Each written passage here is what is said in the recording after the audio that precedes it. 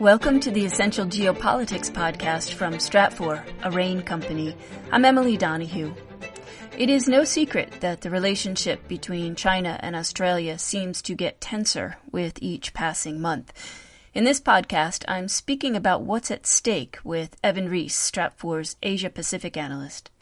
Let's talk about what is at the root of diplomatic and strategic tensions between China and Australia. So, China-Australia tensions have become particularly dire since the start of 2020. And that's when Australia advocated internationally for an inquiry into China's role in COVID-19, kind of bandwagoning with the U.S. This earned a pretty strong rebuke from China, and there's been a lot of nationalist Chinese diplomats going after Australia, most recently by posting some very controversial fake images of Australian soldiers in Afghanistan.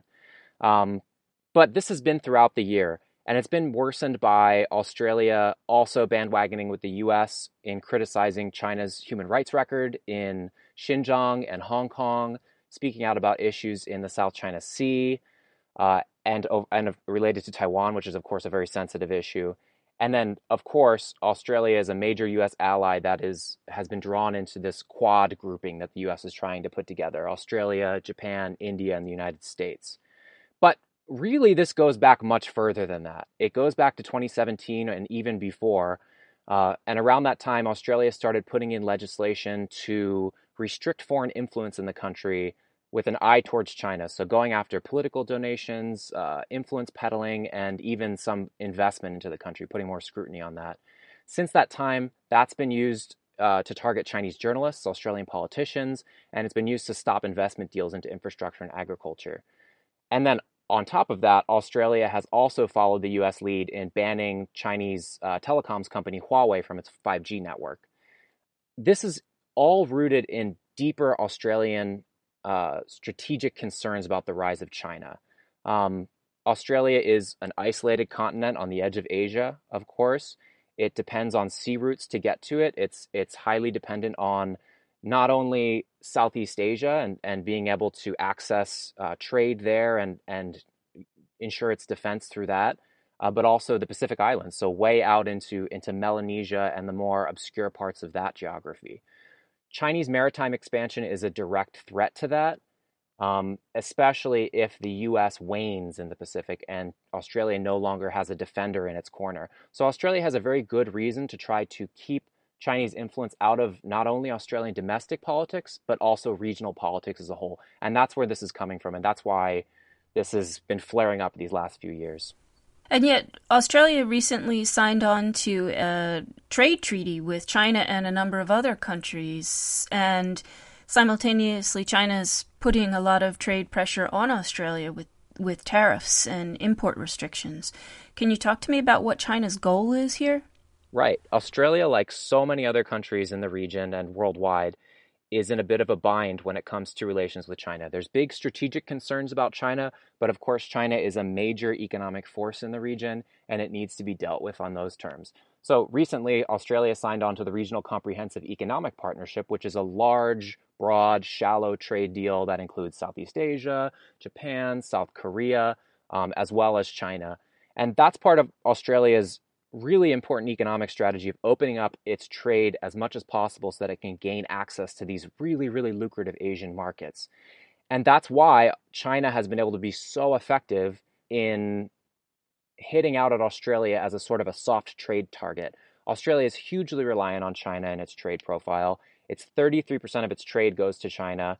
And they're estimating that if China engaged in, what you would call an all-out trade war, cutting off Australian imports overall, that could cost 6% of Australian GDP. So Australia is very vulnerable to pressure from China. That having been said, over the past, several months of 2020 or back to the beginning of 2020, we've seen a lot of trade pressure on Australia from China, but it hasn't reached the level of an all-out trade war. So far, China's been signaling to Australia how badly they can hurt Australia if they really, really want to, but they've been relatively limited. And that's partly to do with the fact China does still rely on key commodities coming from Australia. And in many cases, it doesn't necessarily want to be the big bad guy and go after Australia and just rip it apart because it has a lot of trade partners in the region. So just quick details, China has hit out pretty sharply at Australian barley exports and wine exports. They've hit them with some pretty aggressive tariffs, but most of their trade pressure has been a lot more informal. It's been, in the last couple of months, informal bans on a whole host of Australian exports: copper, lobster, coal, timber, and sugar. Those are things that can be stripped off at any moment because they're informal, and that gives China a lot more room to pressure Australia and lift that pressure if it wants to. And I think the big headline here is that China has not yet gone after Australian iron ore, which is 40% of all of Australia's commodity exports. So all in all, China has punished Australia to a degree, but it's definitely withheld some of the harsher blows that it could have dealt to Australia with an eye towards preserving that economic relationship long term. Are there any prospects for resolution here between China and Australia other than complete capitulation by Australia?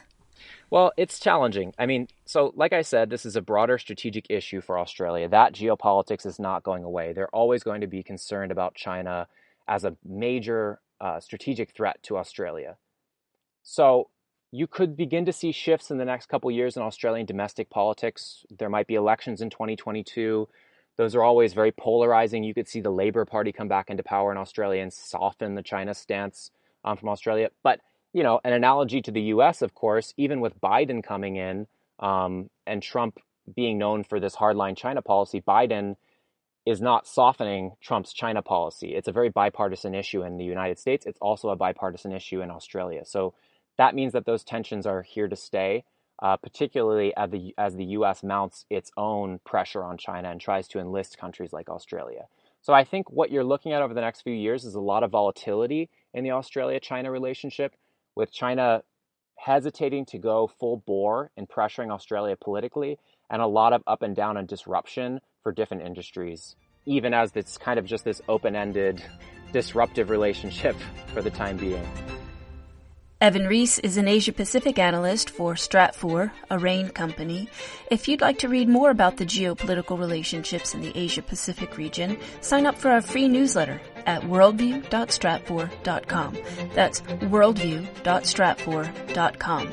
I'm Emily Donahue. Thanks for listening.